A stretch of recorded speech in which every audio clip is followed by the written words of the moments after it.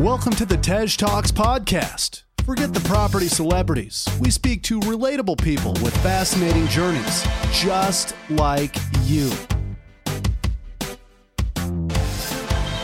Hosted by Tej Singh, we bring you news stories, life-changing deals, and expert advice every week.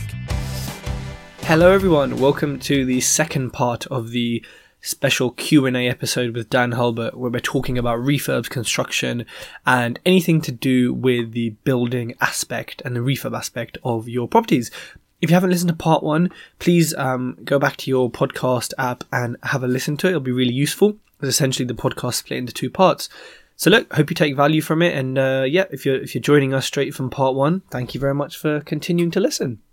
Don't forget to download Dan's free ebook as well, where he's given a link in the podcast part 1 and part 2, and it'll be in the show notes. The next question is from Saif Rehan. Now, I think we might have covered this, but let me know if there's anything you want to add. He said, what's the best strategy for roughly costing a refurb? So he's a deal sourcer, so he's thinking, he walks into a property, sometimes he kind of goes on feel, in terms of, cost that much, and sometimes he goes detailed.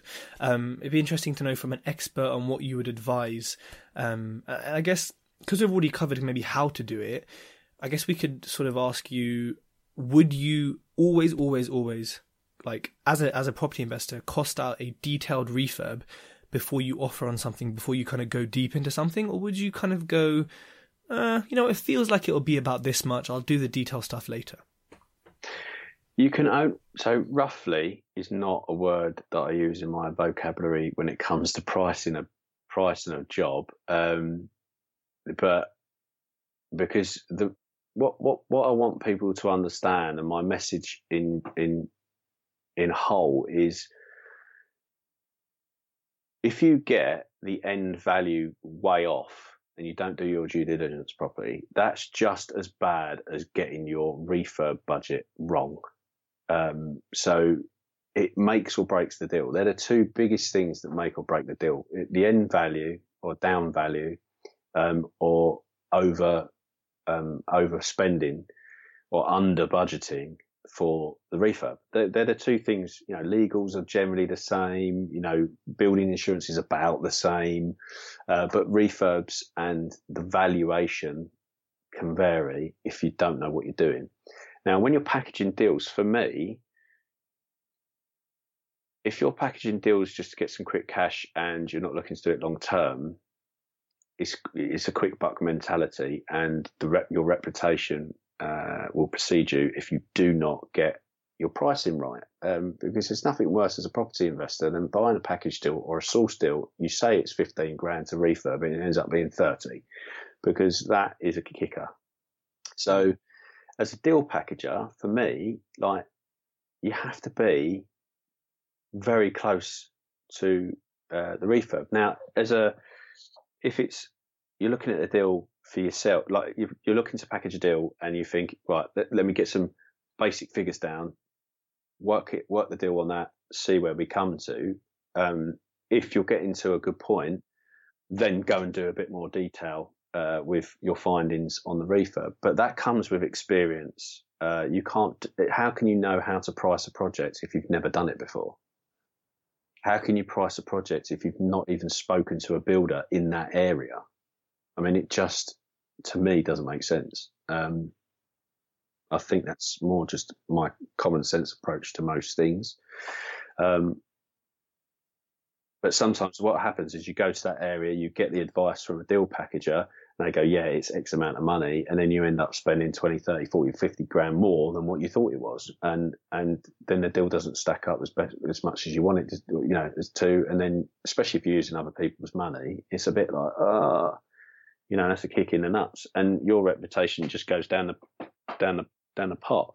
So, in regards to roughly costing it out, I think what will happen is you can do that with experience. You can get a ballpark figure. You can go into let's say an HMO conversion.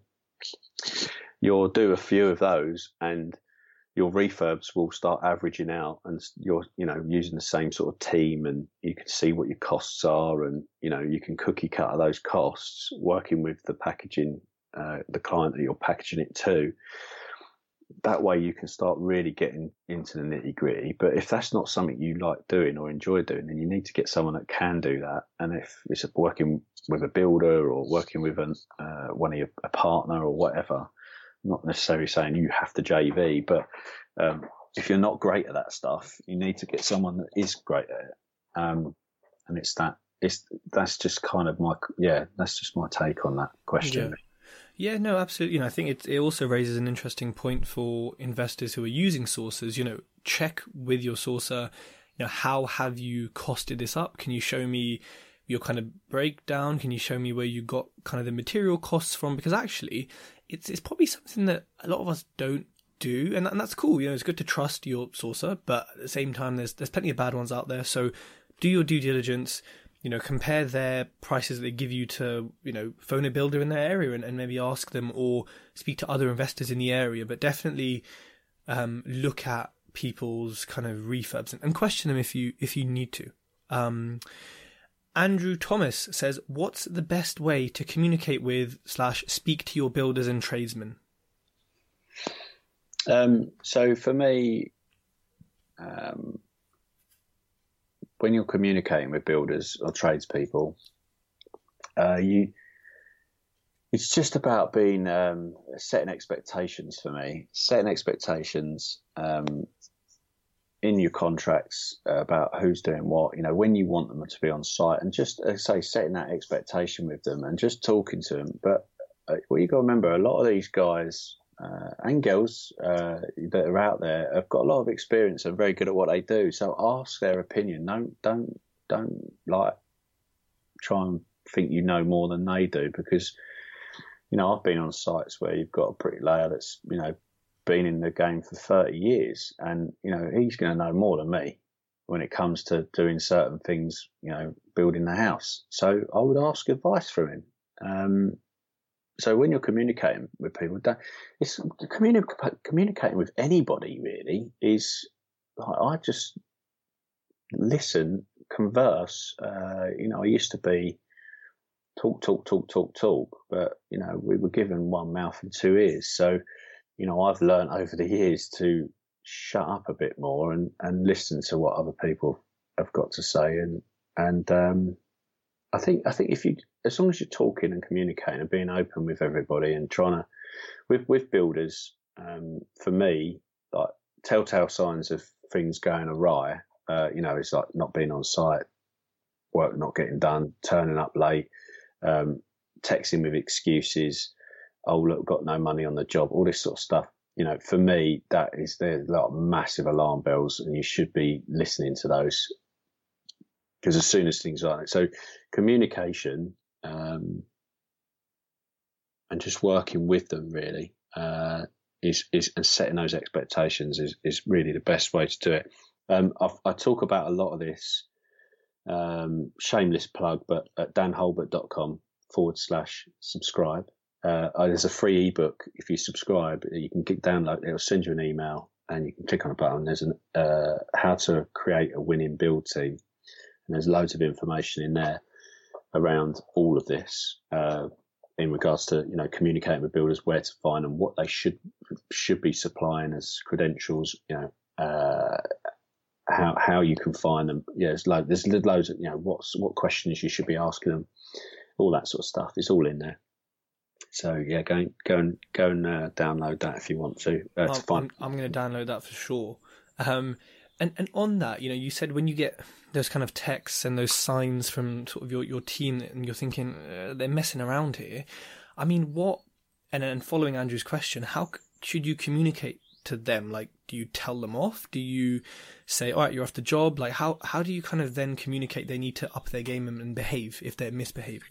Yeah, so like if things are not going the way you want them to, for me, it's 3-strike policy really is. If the first time, okay, fair enough. Second time, shame on them. Third time, shame on you. You shouldn't really be letting them get away with stuff like that. So for me, if you can always, like, what people do, right, is and I think this is just in general in life, is we'll text or do something like that. We'll send a text, and everybody, and that gets received in whatever the mood the person is in. Yeah, and how they read it. It's not how you write it. Sometimes it can be a little bit of both, but they'll read that however they want to read it. I always do.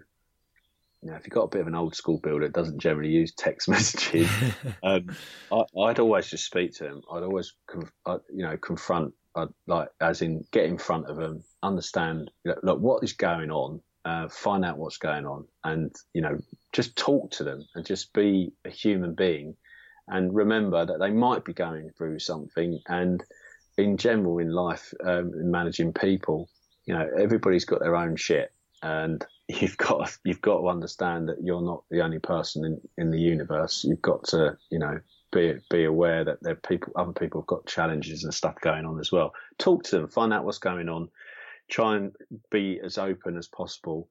And, that's the best way to start the approach. The old BT advert years ago with Bob Hoskins, it's good to talk, and it generally is.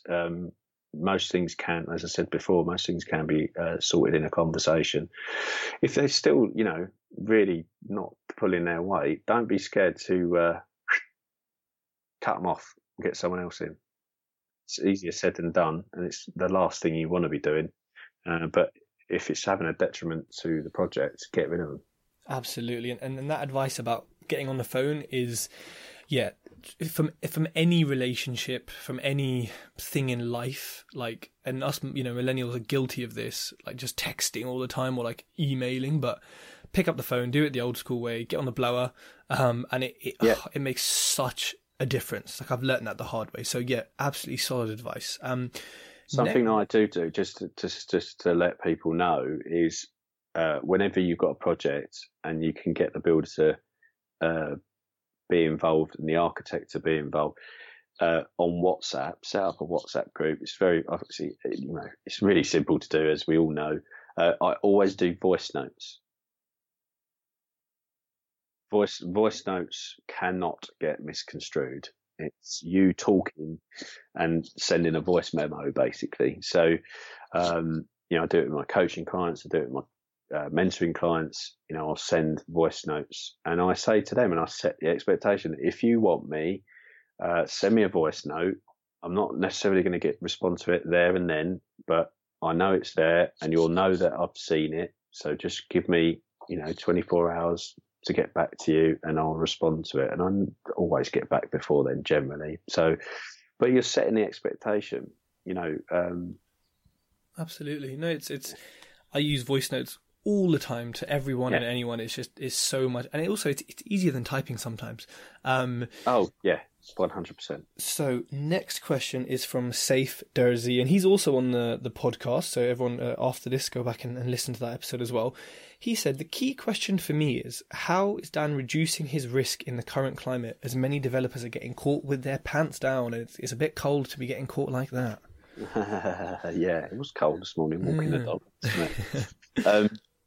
In regards to, because I've gone through an education program and I've learned, the right way to do investments. You're always looking at exit strategies. You're always looking at, obviously mitigating your risk. We're with development. I mean, I won't take on anything bigger than I can handle. We've been offered something recently that it's not got planning yet, but they've got a good chance of a bit of pre-app for 8 units. And I could probably do 8 units, but it's not local to me. It's a good couple of £1 million. No, just under 3 million quid, sorry, for development cost and purchase. And it's just for me, it's just I just don't want to get involved. So, but I'll help the guys shift it on potentially. But in regards to mitigate my risk, I'm always looking at obviously exit strategies. Can we rent it, or is it SA, or can we turn it into an HMO, or can we put a tenant buyer in there, or can we sell one, maybe rent the other one to get the investment out? Do you see what I mean? So I'm always looking at ways that mitigate that. But I'm building in those buffers into any project. Same with HMOs. Same with buy-to-lets. Yeah, we just have to build in those buffers, build in that worst case scenario as well. Everybody, when you get into property, especially if you've not been educated and you're just doing networking events or just listening to podcasts, which, Tej, awesome. All this stuff is great, but you're only going to learn so much. And if you're not taking action, and if you're taking action and you've got no one around you to support you on taking that action, you could end up getting into a bit of trouble because you're missing steps, or you're not putting in contingency plans and things like that. So for me, it's just having the right exit strategies, and I won't take on anything that I don't think we've got comfortable exits and comfortable built-in contingencies and stuff with now. At the beginning I did, but I don't now. Okay, and a question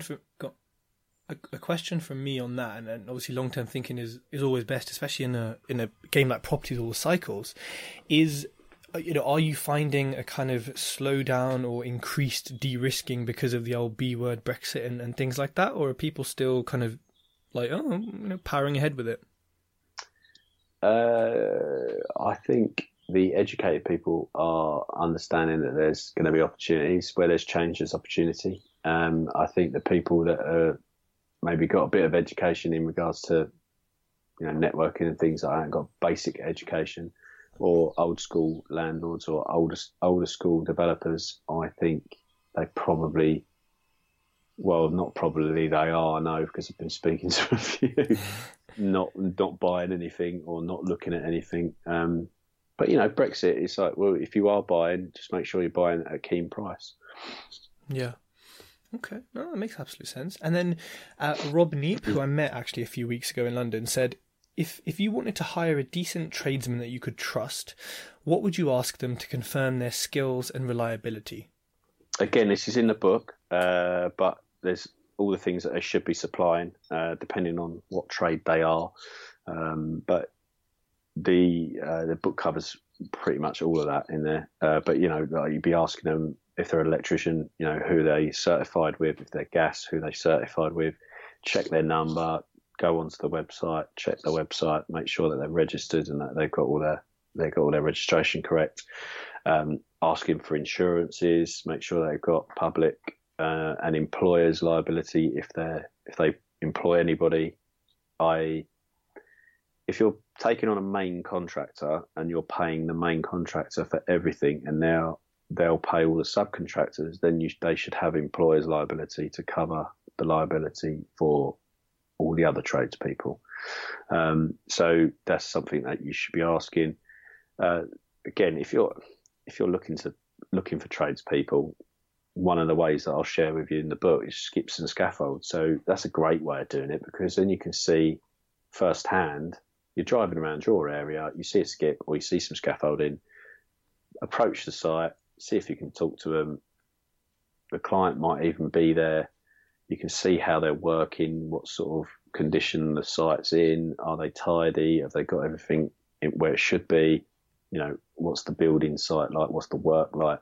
That's a really good way of finding and talking to builders. So you get good first-hand knowledge of what they're like as a company or as a contractor. So that's a good way of doing it. Okay. And then actually, following on to that, I'm surprised no one's asked this, but how do you find good tradesmen and good builders? I know there's things like Checkatrade and your network, but have you, is there a single way, apart from the one you just mentioned, where you can find people that you trust and are verified, or do you have to kind of do it all to find someone? So again, it's in the book. So there's lots of information in there, lots of different places you can look. Places like Checkatrade or Federation of Master Builders, or Trust a Trader. They're all good websites. You still need to check them out. You still need to do your due diligence. You still need to make sure that they've got insurance. You still need to make sure you're getting references. Like for me, it always amazes me on Facebook, especially in the property groups. I'm looking for a builder in this area. Can someone help me? And someone recommends the builder that's their builder. And I get it because you want to help. But also at the same point, it's a very, very small commodity, decent builders out there, and you're referring them on. But the point of it is so that's one thing that amazes me. But if you're referring a builder, your own builder, or a builder that someone else has said is good or whatever, I take referrals and recommendations like I would any referral recommendation for anything. So let me put it into an analogy like, Ted, you might say, oh, Dan, I went to this lovely Italian restaurant in London the other day. You should definitely try it. And I go up there and I have a really bad experience. It's the same thing, because it might be the chef's not the same chef. It might be the waiter or waitresses are not on form that night. It might be they're having a disaster in the kitchen. It might be that, the food wasn't cooked well. So you're going to have a different experience, and everybody has a different experience. Same with recommending a book. You might recommend, I don't know, what's a book I've read recently? Ant Middleton's autobiography, First Man In. Good book, but I could recommend it to someone and they don't like it. So don't just go on the fact that you've been recommended. It's great to have the recommendation, but make sure you're following it up and checking that they are doing what they say they are, that you get on well with them, that you've got that, you can build a relationship with them. Don't take it for just face value and for hearsay for what other people are saying. Yeah. Okay. Solid advice. And Devinda Sangera, who was on the podcast before, one of the highest listens actually, she said... Wow, let's see if we can beat it. Yeah, I know, yeah. Well, we're going to have to now. Devinda is on. So there's a few questions. How does one motivate their builder to do a decent job? And then kind of following on to that, more specifically with payments, is it best to pay weekly, etc.? And there's two other questions, but let's go to this one and then we'll head on to those. So motivating the builder to do a decent job, so this all comes down to the preparation. So you should be seeing if they're doing decent jobs in the first place. So if they're doing a decent job in the first place, you shouldn't need to motivate them to do a decent job at your property. If you're having to motivate them to do a decent job, that's not going to go down well. If you're saying, oh, what you're doing is crap, that's quite demotivating. So for me, yeah, you kind of need to know that they're good at what they do before you employ them, really. If the standards are good already, then you shouldn't need to motivate them to do decent work. And the payment thing, that all comes down to the contracts and payment schedules and what you've agreed up front. So you shouldn't be paying, look, commercially, you will never ever get a deposit. A builder will never ever get paid a deposit, ever. Like commercial, on a commercial aspect. What you got to understand with small builders and the level of refurbs and, buy-to-lets, etc., they're not going to be a huge cash flowing business. They're not going to have the capacity to do that. However, they will have the capacity, or should have the capacity, to have things on credit for building materials. And if that's a question you should be asking, if they haven't, then what sort of builder are they really? If they can't even get a credit account with Travis Perkins, for example, then I'd be a bit concerned, or I'd certainly be dubious about in taking them on.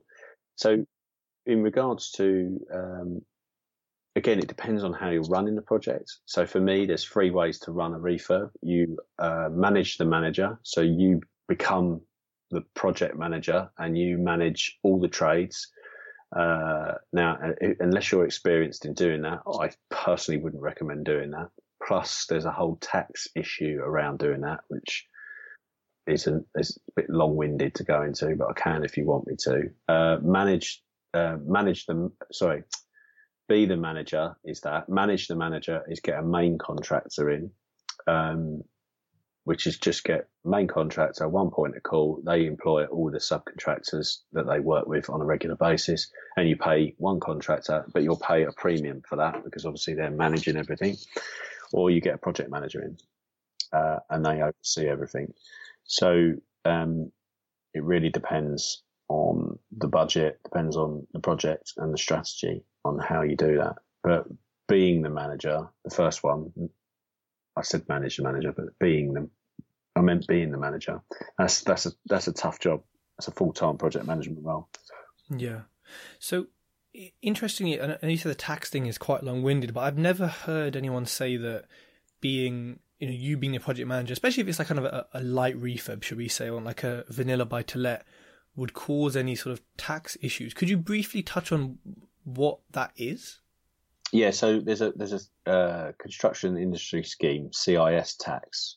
So all subcontractors should be deducted tax, basically, for projects. Now, it depends on how you're doing the project. If you've got a main contractor, so a builder, for example, and you're paying them and they're paying everybody else, you don't need to worry about it because they should be doing it. But if you want to try and do it where you employ all the tradespeople individually and pay them as individuals, so you're not got the building contractor's profit margins in there, you should personally be deducting it yourself. Now, I need to double check this because I think my accountant did say that if you're doing it under a personal name, it's not a problem. But if you're doing it under a limited company, you need to be deducting their tax individually.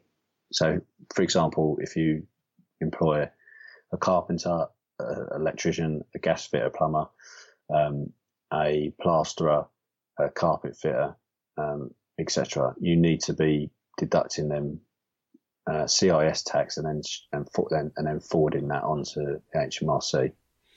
If you're a limited company, yeah, okay, a bit of extra work there potentially, a bit more of a headache than some of us may want. Okay, that's good to know. And then back to sort of Devinder's second questions, and I think we covered this before with the JCT. She said, what measures can be put in place to protect oneself if the builder does a runner / goes bust? And is there a recourse to recoup costs if money has been sent to a builder? Now, I'm guessing we've kind of covered that in having a kind of tight contract. Having a good contract, a JCT contract, will mitigate your risk. But on the levels of projects we're talking about, if a builder does a runner or goes bust, there's two things really. You've got to weigh up you've got to take the emotion out of it. The reason why I'm saying this is because I've been through it, and it's not a nice place to be. But from experience, you need to first take the emotion out of it. You need to secondly do a cost analysis against where you are and what is left to be done as best you can, to find out, obviously if you've got 20 grand's worth of work left, let's say, look, you've got 20 grand's worth of work left, you've paid the builder 10 grand more than you should have done. So technically you're kind of 30 grand in finding more funds. You got to look at it from the point of view of, do I go after these people? How much is that going to cost me? How long is it going to take? What energy do I need to put into that? Or do I look at smarter solutions in finding ways to fund this deal, get it over the line, get it done, chalk it down to a lesson and move forward, basically. So it really depends on how big a hole you're in. And you can mitigate it as much as possible. Now, it depends on the contractor as well, whoever it is, tradesperson, electrician, plumber, whatever. If they're a limited company, there's limited liability, obviously. So you can only go after them by as much as the company's worth. If they're a sole trader, then they have unlimited liability. So you can actually go after their personal assets as well. So you can go after them. So you can try and claim back anything through them because they're not a limited company. So, like for example, I don't know if you've ever watched the debt programs, but they go after them and blah blah blah. But if it's in the so if a company's ripped someone off and they owe them 10 grand, they go to the company. If they can't prove that's owned by someone personally, i.e. like a truck, for example, or a car, then the debt collectors can, if it's owned by the company and it's owned by the company and not financed or anything like that, they can take that basically. Whereas with a sole trader, you can just go after them personally, which is what happened to me. But unfortunately, they didn't own anything. So they didn't own a house. They didn't own vans. They didn't. The vans are all lease purchases. Hire.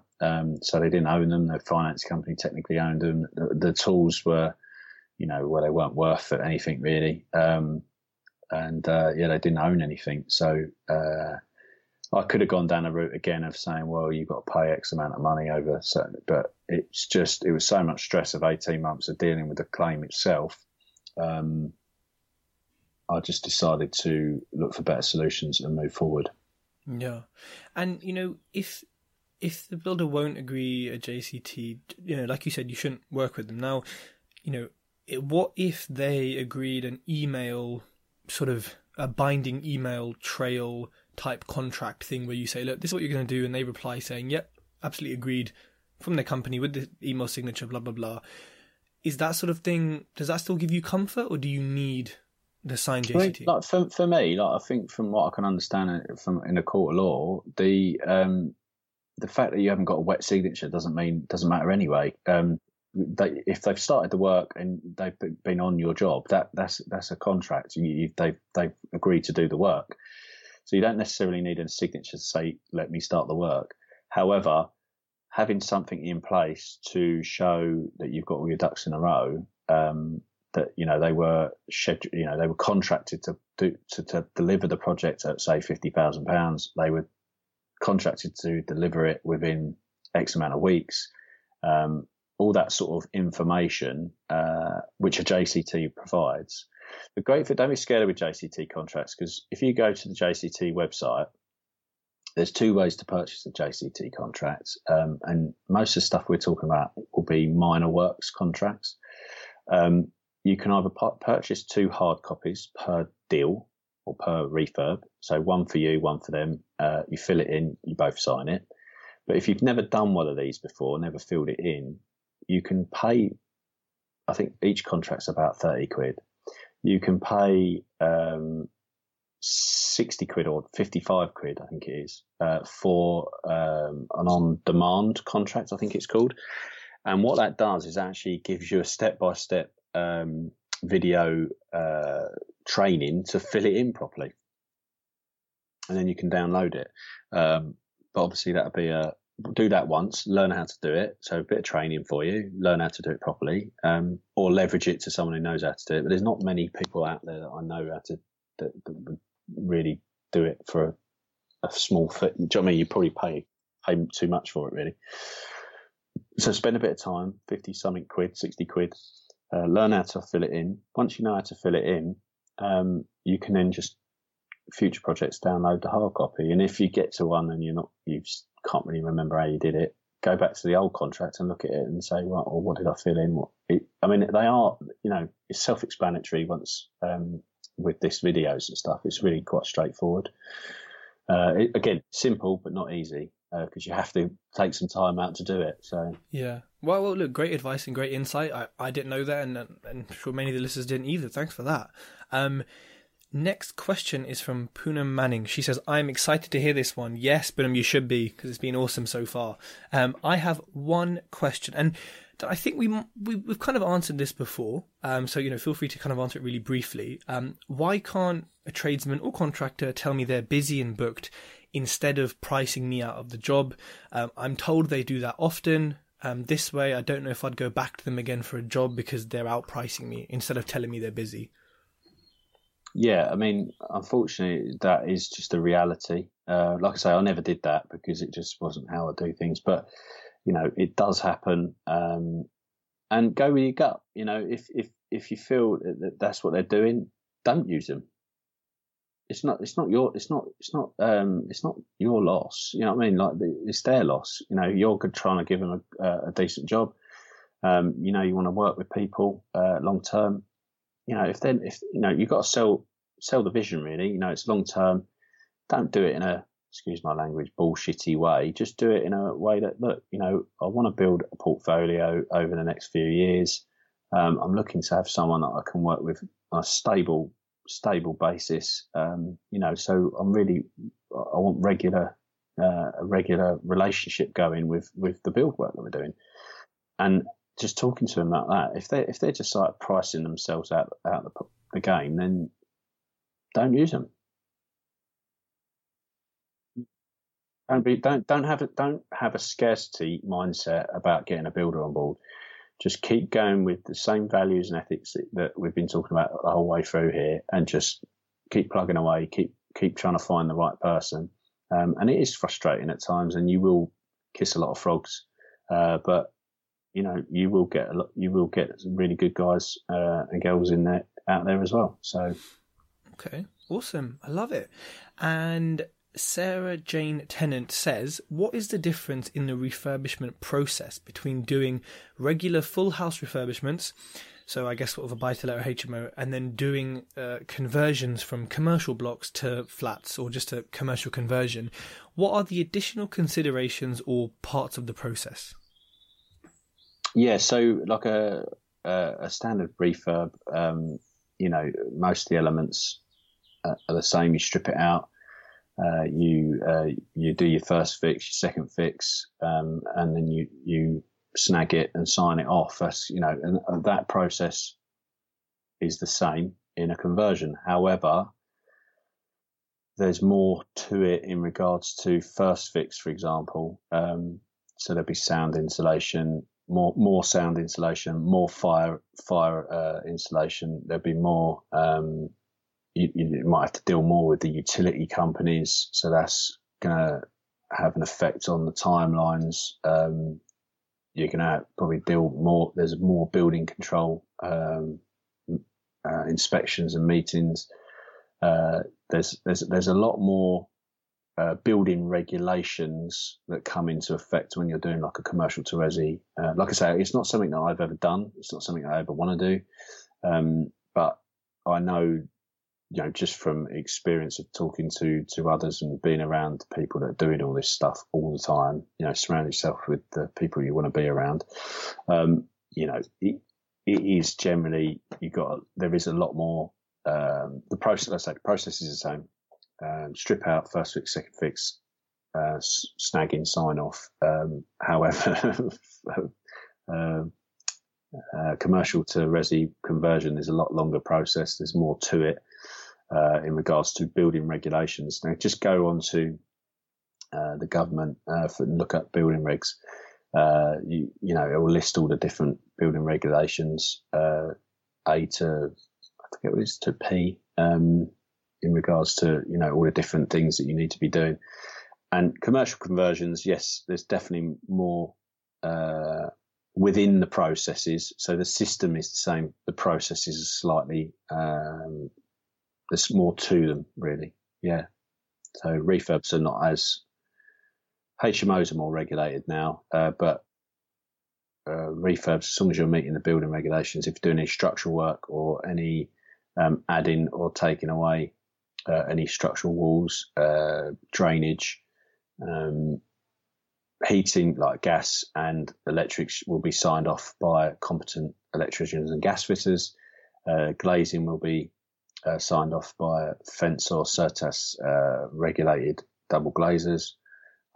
So mainly the reason why building control come in is for it in the smaller refurbs, as in buy-to-lets and flips, is mainly structural or drainage, or changing stairs or adding loft conversions or extensions. That's kind of where they come in. HMOs, they'll want to do a full, fire risk on it, and fire risks and sound. They try and get as much sound insulation in as possible. So yeah, there's a little bit of a difference. Just longer process, really. Yeah, no, absolutely makes sense. And the last question was from Sam Saleh, and he said, "How?" And we've definitely answered this. So Sam, head back to the front of the podcast, but I'll just quickly say the question: how much per square meter should we estimate when doing a 2-story extension? I know you kind of touched on that at the beginning, Dan. Is there anything else you want to add as it's an extension? No, not really. I mean, extensions. See, when I was a contractor, I never gave a square meterage price as a contractor. I'd just price to build it. So I would, how much cubic meterage of footings do we need? How much dig have we got to do? How much oversight is there? How much brick and block work is there? How much timber is there for the roof? How many tiles do we need? What tiles are they? Are we putting Veluxes in, or skylights, or lanterns? Is it a flat roof or is it a tiled roof? So I would look at the designs and then I'll just price it based on what I'm supplying, and then I'd price that based on the work that need doing. So I'd never give a square meterage price. I would just price it based on, because realistically, 3 by 5 meter single lean-to extension, you're talking 15 square meters. Well, if I did that on a square meterage price of, £1,000, it's 15 grand. Well, I just wouldn't do it for 15 grand. So, and most of the stuff like domestically, you're knocking through or, putting steel work in, and that's a whole different ball game. Especially now, I mean, engineers are over-engineering, are very cautious of taking out backs of houses, and and you got to remember a lot of these buildings, especially Victorian style, they're not designed to be knocked about and structurally altered, because you start taking away what's holding them together. You cause a few more issues sometimes, not all the time, but sometimes. So yeah, there's not really. But yeah, I mean, you could ask the question, but most builders, what people forget about the pricing is they go, right, I'll just get builders, go and get quotes from builders, and expect them to do loads of stuff for free. And look, a builder will come around and go, you've got to have the right drawings. If you want to know how much an extension is going to cost, give them the detail. What a lot of property investors want is, well, come and price. They want what's the saying? They want the baby without the screaming, I think. Don't we all? But you asking a builder to come round, you haven't even bought the property. You've got to look at it from their point of view. Right, Ted, you're a builder. Right, Ted, can you come around and look at this property? I haven't purchased it yet. I don't know if I'm going to purchase it yet, but I need to know how much an extension is going to be. I need to know how much, the refurb's going to be. And I need to know, how long it's going to take and when you could start doing it. Yeah, not happening, mate. I ain't coming over. So, I mean, but yet we just assume that that's what they should be doing, and that's just an assumption that's causing issues. But if you spent a bit of time before you start viewing properties, but knowing that your strategy, for example, is HMOs, and you want to do 3 to 5 beds or 3 to 6 beds, all en suites, and you're looking potentially at, Victorian style houses, or you've got a particular type of house that you want to look at, I would be looking to build a relationship with my team, setting the expectations with my team, and just, taking them for breakfast or, having a time, have a coffee. But I'd be saying to them, look, have you got any time one morning before you hit site, or one afternoon when you're finished?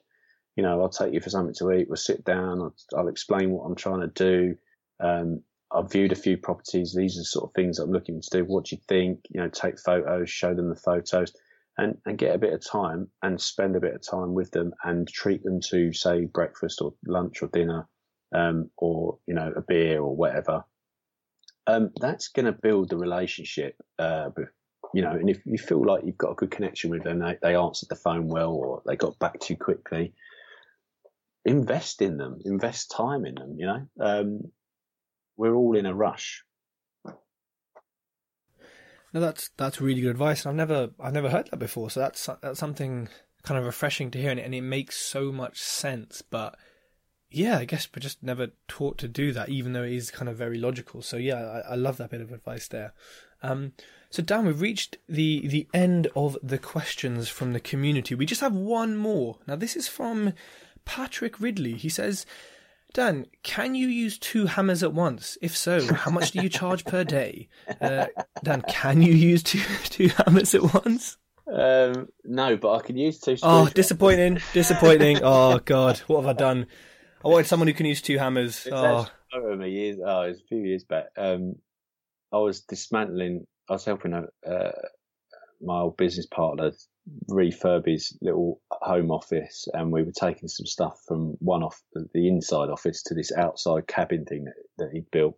And there's a picture of me with two electric screwdrivers unscrewing both sides of this wardrobe and taking it apart. And he went out to he said, look, I really need help with fitting a floor. And I said, look, I don't like getting on the tools anymore. I said, but I'll do it. And it was about 10, maybe 15 square meters of flooring, real wood floor. He went out to go and get some other stuff and had to do some chores. And by the time he got back, I practically finished installing the floor. And he was like, holy, I mean, I don't muck about. So I can use 2 screwdrivers, which is probably better than 2 hammers, to be honest. Yeah, hammers are a bit too blunt and rough. Screwdrivers are more precise. So I'll give you that one, Dan. So look, thank you so much for coming on the TED Talks podcast. You've given a lot of knowledge. So if people want to get a hold of you, look at what you're doing and kind of download that ebook, where are the kind of best places to get hold of you? Yeah, so the website's Dan Hulbert, and that's HULBERT.com. You can go on there, connect with me through that. You can connect with me on Facebook. You can connect with me on Instagram. You can connect with me on LinkedIn, on Twitter. All handles. Just look for either Dan Hulbert or Dan Hulbert Coach, and you'll find me. I'm the tall, bald, good-looking guy. So that's me. Yep. But yeah, that's how you can connect with me. If you want to connect, you've got any questions, I'm always happy to sort of offer, a 20-minute, 30-minute call, just to see if I can help. If I can't help there, then obviously, we'd have to go further. But yeah, generally, I'm always happy to try and help people if they're stuck in a situation. Amazing. And before you schedule a call with Dan, everyone, make sure you've left the podcast a review. Thank you very much. So Dan, look, thank you so much for coming on the show again. I really, really appreciate it, and look forward to hopefully meeting you soon. Thank you, mate. Thank you very much. If you like this podcast, connect with Tej on Facebook, LinkedIn, and YouTube for more great content.